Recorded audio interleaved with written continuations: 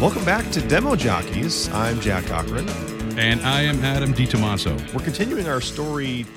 We're continuing our storytelling this week. Going through the book Storytelling Animal by Jonathan Gottschall. Last week we were talking a bit about hyper-realism, and today we're going to be going through talking about things around mirroring. If you're following along in the book, really a lot of what we're going to talk about is around the mind of a storyteller.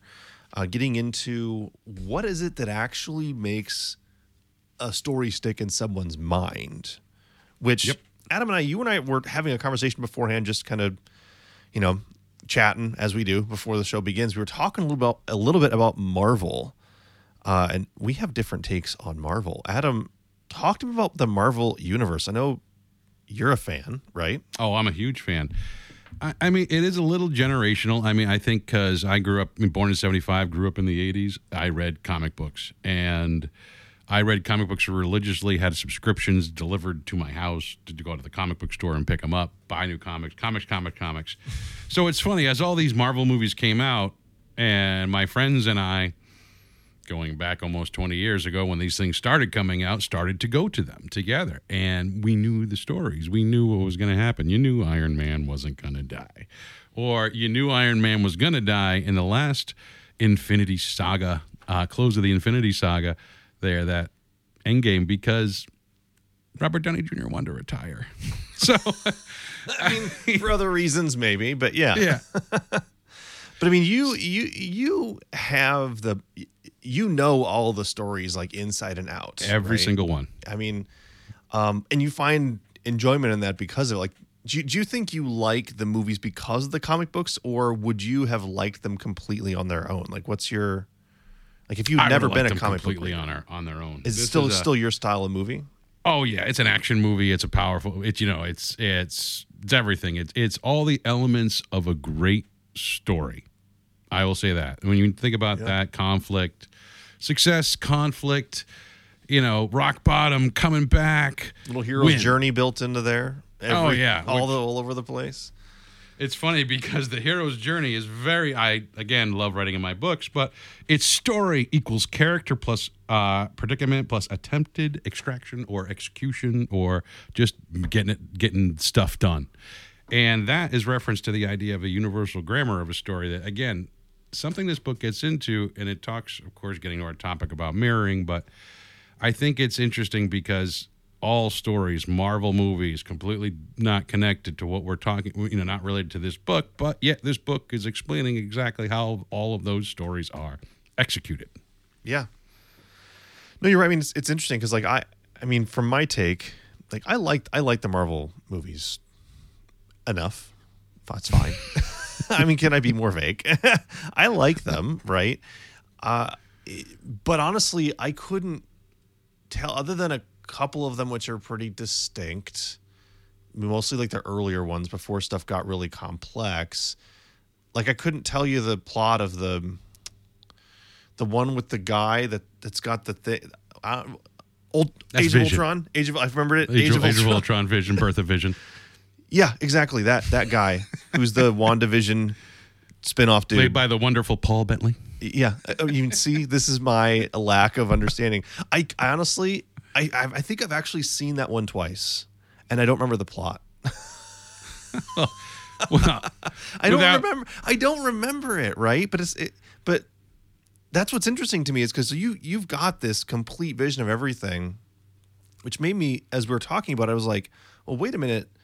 You've also consumed these movies in a different medium, right? Yes. Because you not only had the movies you were watching, but you also had something you were reading. So you were going at something from multiple mediums, which I wonder if that's caused it to stick more in your brain than if you had just watched it.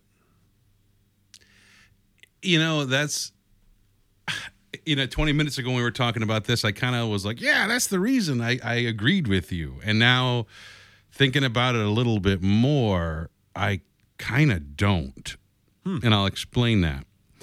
Here's the thing. I don't think it's so much based on the medium as opposed to based on the love of the story. Think about this. There are plenty of fans out there of the Marvel Universe that, to be direct, did not read comic books.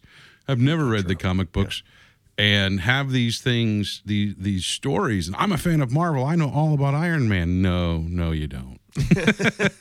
No, you think you do. You know all about Iron Man in Disney's Marvel Universe. Right. That's the difference. Mm-hmm. But you're right. There are people who do absolutely know every fine-tooth detail, and some of them it's because they've watched it 100 times. Like anything you watch that often is going to do it. But there are some people that only watched it a few times, and they kind of know every plot point. So that's true. But do you think that because you have the additional context from the comic books, it's like you have two tellings of the story, of the same story. Mm-hmm. And so I wonder if that's caused it to be a more, like, get entrenched in your brain a little bit more than just having one telling of the story. Yes and no, but I also think it's an environmental thing. For me, this is Marvel, for like a lot of people, can be a bit of a hobby. And for comic book readers, and there's always a competition of who has what knowledge. And it's true with any group, whether you're talking about, it's funny, look at this, let's draw a comparison here. Type A personality salespeople. And sales, when we're going in and we're going into a meeting, we're all typically type A people. We want to get the job done. We want to get it done right.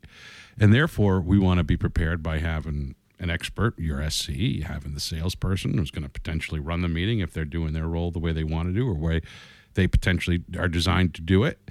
And they're both in the idea of, like, not necessarily, but we are experts in what we do, and we're here to educate you and be that expert. And when we're around other experts, we're still going to say, hey, we're all experts. Look how great we are. Mm-hmm. And it's that cross-contamination of knowledge. Now, if you look at comic book folks, and there's in the Marvel universe, but there's comic book people. Notice they're not Marvel comic book people. They're not DC comic book people. They're just comic book people because they read all comics. And but they still have all of that base knowledge. And when you get 5 people in the room who all say they've read comics, it's like getting 5 alpha salespeople in the room that all say they can close deals and run meetings. Okay. You're drawing a comparison for me. I can understand now. All right. Yeah. So there's that, the type of personality more of just loving the knowledge of whatever you're into, right? Which would draw you no matter what to try and absorb and learn and be able to regurgitate or be the top dog or whatever you have. Interesting. No, that's very interesting. Now think about this concept too, Jack.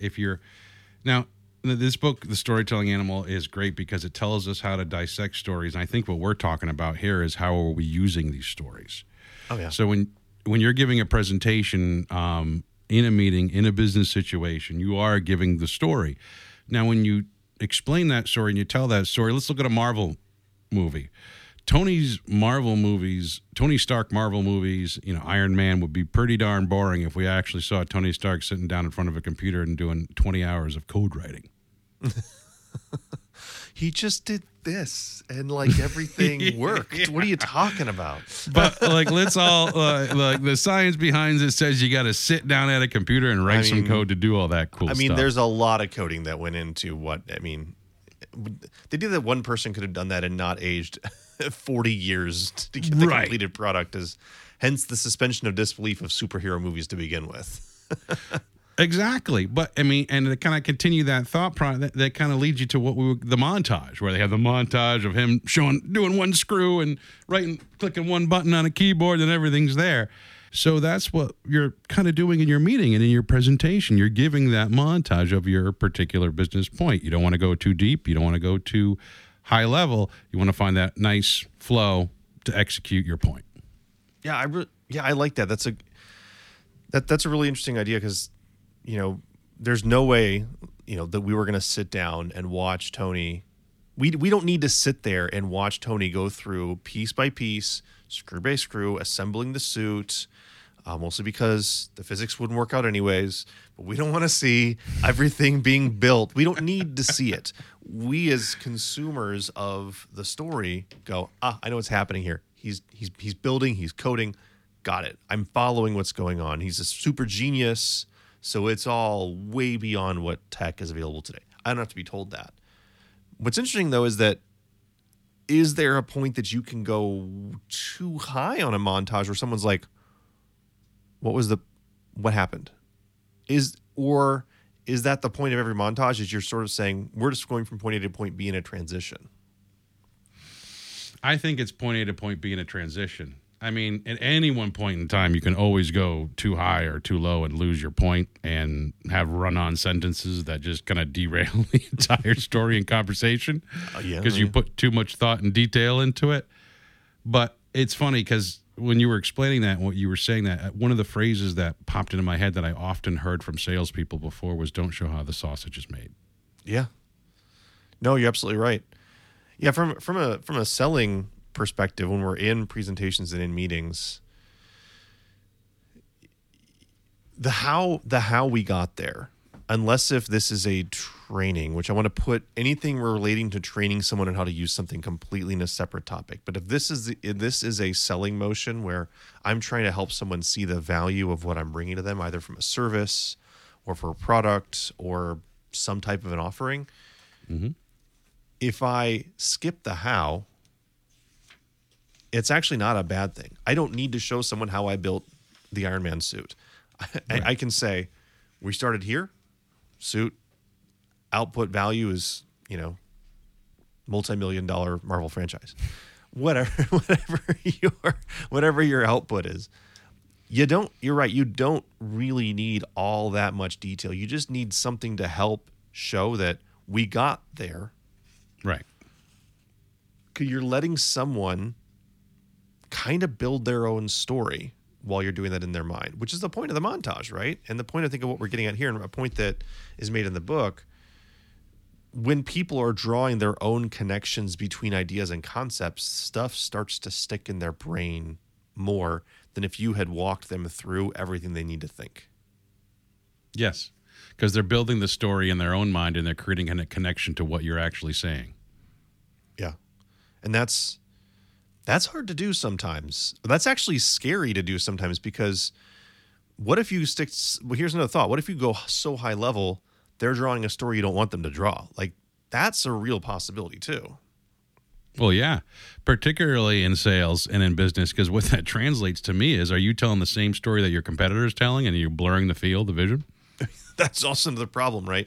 I have certainly had that happen. I'm sure you have as well, where someone will come back to you and ask you about a concept you didn't present. And it's because you were so similar to the competition that they can't keep it straight anymore. They're not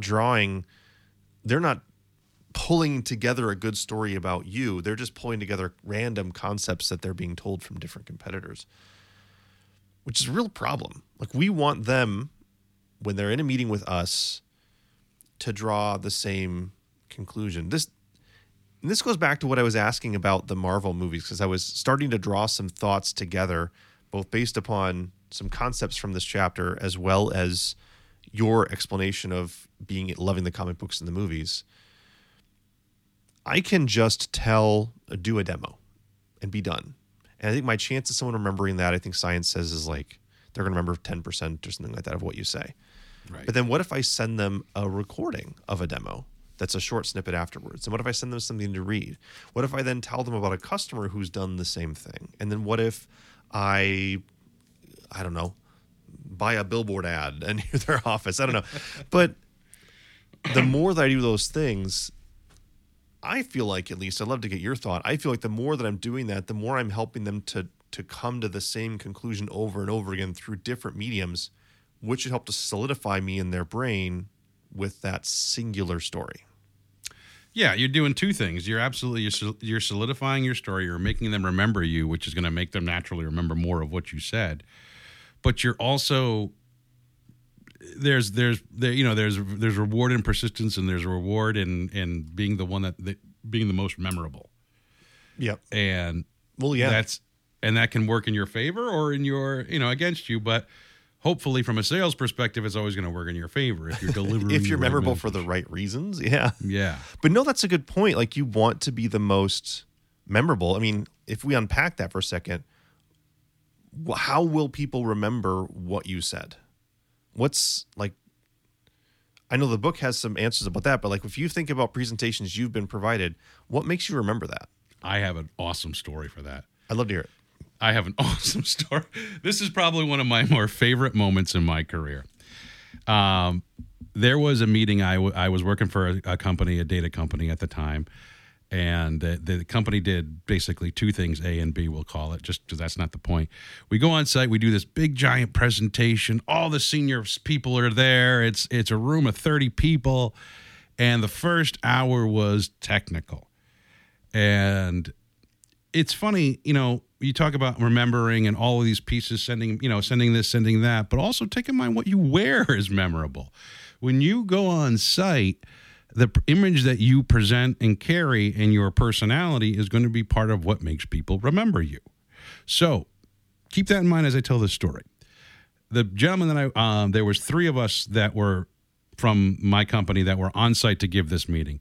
First person, very technical, and this person was a very buttoned-up person who was talking one particular tone and couldn't take any breaths. We'll get to there later.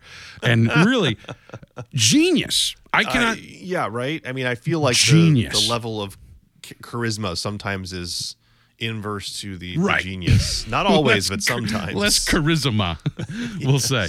So he gets, and he is, by the way, wearing, I would argue, about a $2,000 suit.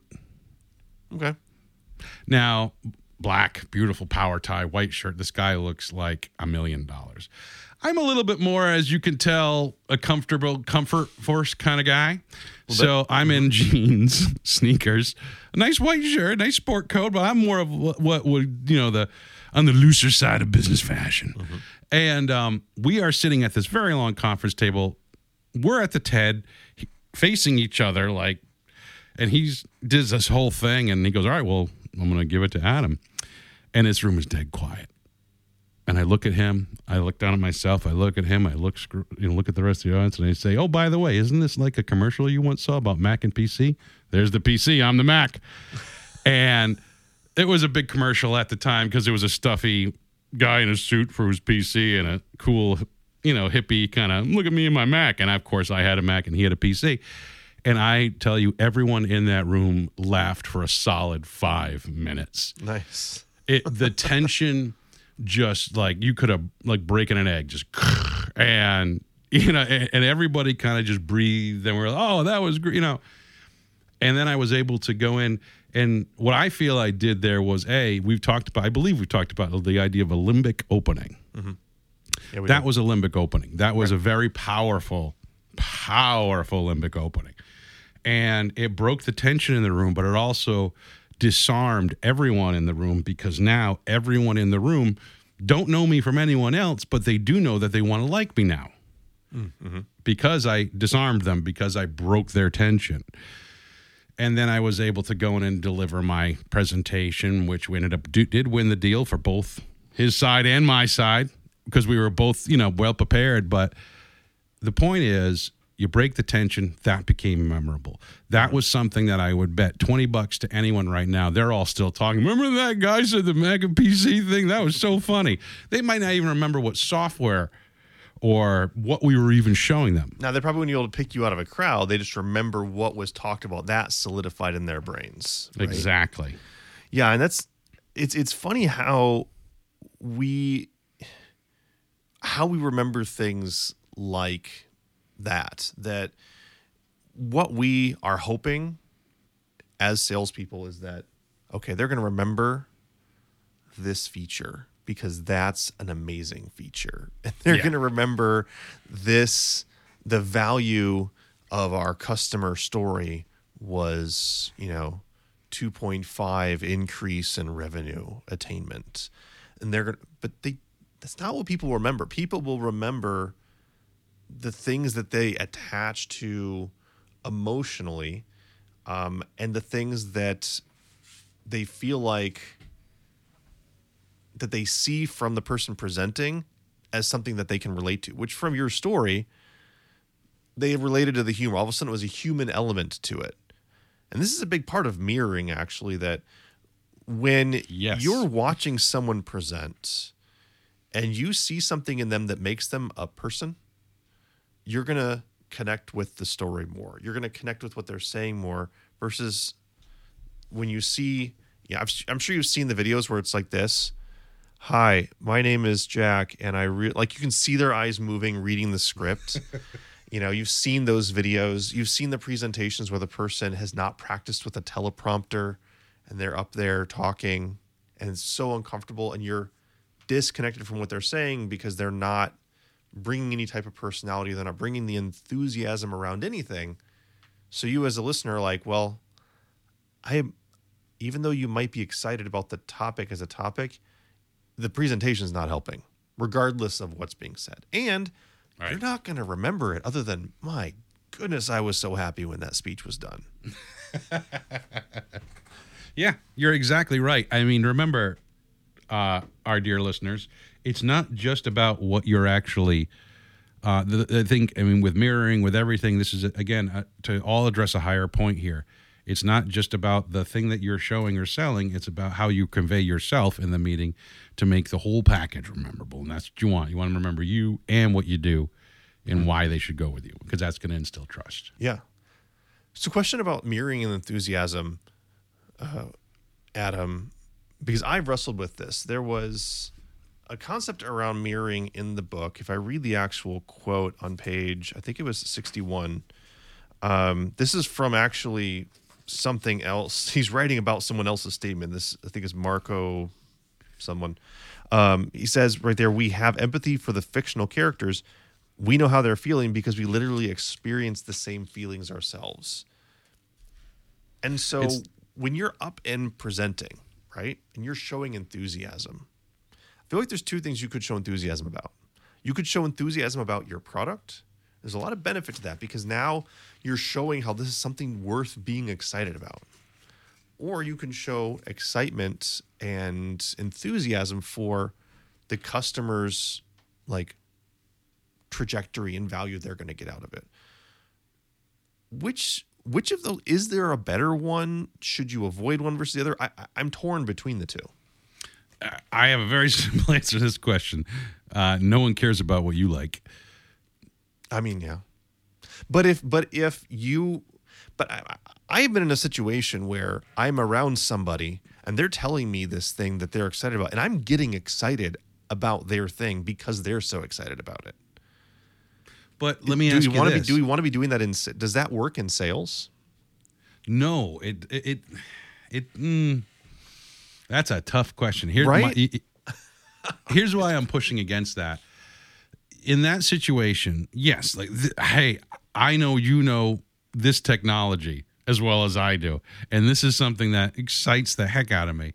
Like, I mean, like when I talk to some of my automotive friends about my dirt bikes or my motorcycle, that's something we can geek out on and get excited about. Mm-hmm. But anyone else in the room, like my friend Eric, who doesn't know how to turn a screwdriver but knows more about Patriots football than anybody I know, he is not interested in that conversation. And if you think about it, that's the same thing's happening in your meeting.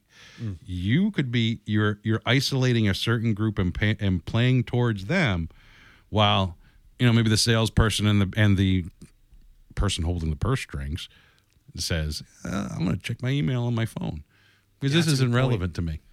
Yeah, it's a good point. Yeah, you're right. That personal enthusiasm only goes so far. You're right, because if someone's starting to talk to me about Patriots football, I'm not going to tie into that enthusiasm, no matter how enthusiastic they are. Yeah, that's a really good point. So, I mean, I think the focus more that you can be enthusiastic and draw in the emotions about where they're already going, which they're going to be, well, hopefully they're going to be interested in because it affects them directly. I think you have a higher % chance of it working. Right. Yeah. So, Adam, we're going to push pause here, and we're going to continue this conversation in the next episode. I love the conversation about this topic. I know there's a couple things we wanted to talk about in the next episode. Between now and then, if you haven't gotten to it, make sure you get to the section later on in the book about the Heider. Actually, it's later in the chapter about the Heider and Simmel animation experiment from 1944. If you look it up on YouTube, it's like a minute and a half. I know you and I want to talk about that, so we're going to talk about that next time. So definitely make sure you're subscribed, you've got us linked or followed wherever. Just make sure you can catch the next episode. But before we go out, Adam, we got to stop by the demo zone. So what have you got for us today? Yes, the demo zone. So we're just going to talk about a real basic one. And, you know, it's funny. Everyone forgets to breathe. And oh, my gosh. Yeah. Ever gotten to the end of a sentence and gone, during a presentation? Yes. I know you're meaning a different type of breathe, but. No, yeah, it just take a breath. Take a moment. Like, find your natural pauses. There's a great one right there. I ended a statement and I kind of let it hang. And it's okay to do that because here's the thing. If you're going to not breathe, you're going to have a lot of run-on sentences and a lot of run-on thoughts. And besides that, you're not giving your listener a moment to actually process what you're saying and put it into their gray matter. Oh, yeah. So there's a lot of value in breathing in your demos.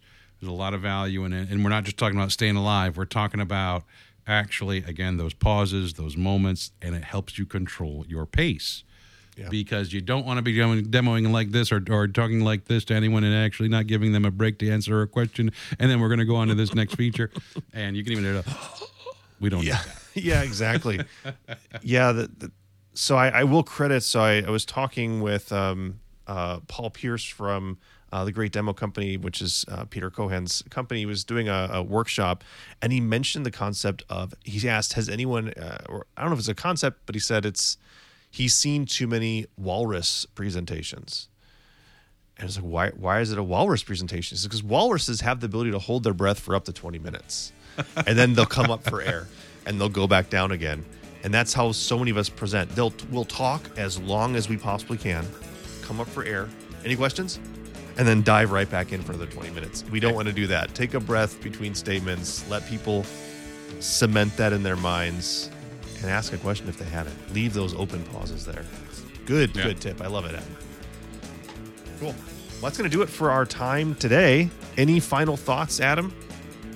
No final thoughts, but I look forward to talking to everybody next week. Absolutely. Take care, everyone. We'll see you next episode.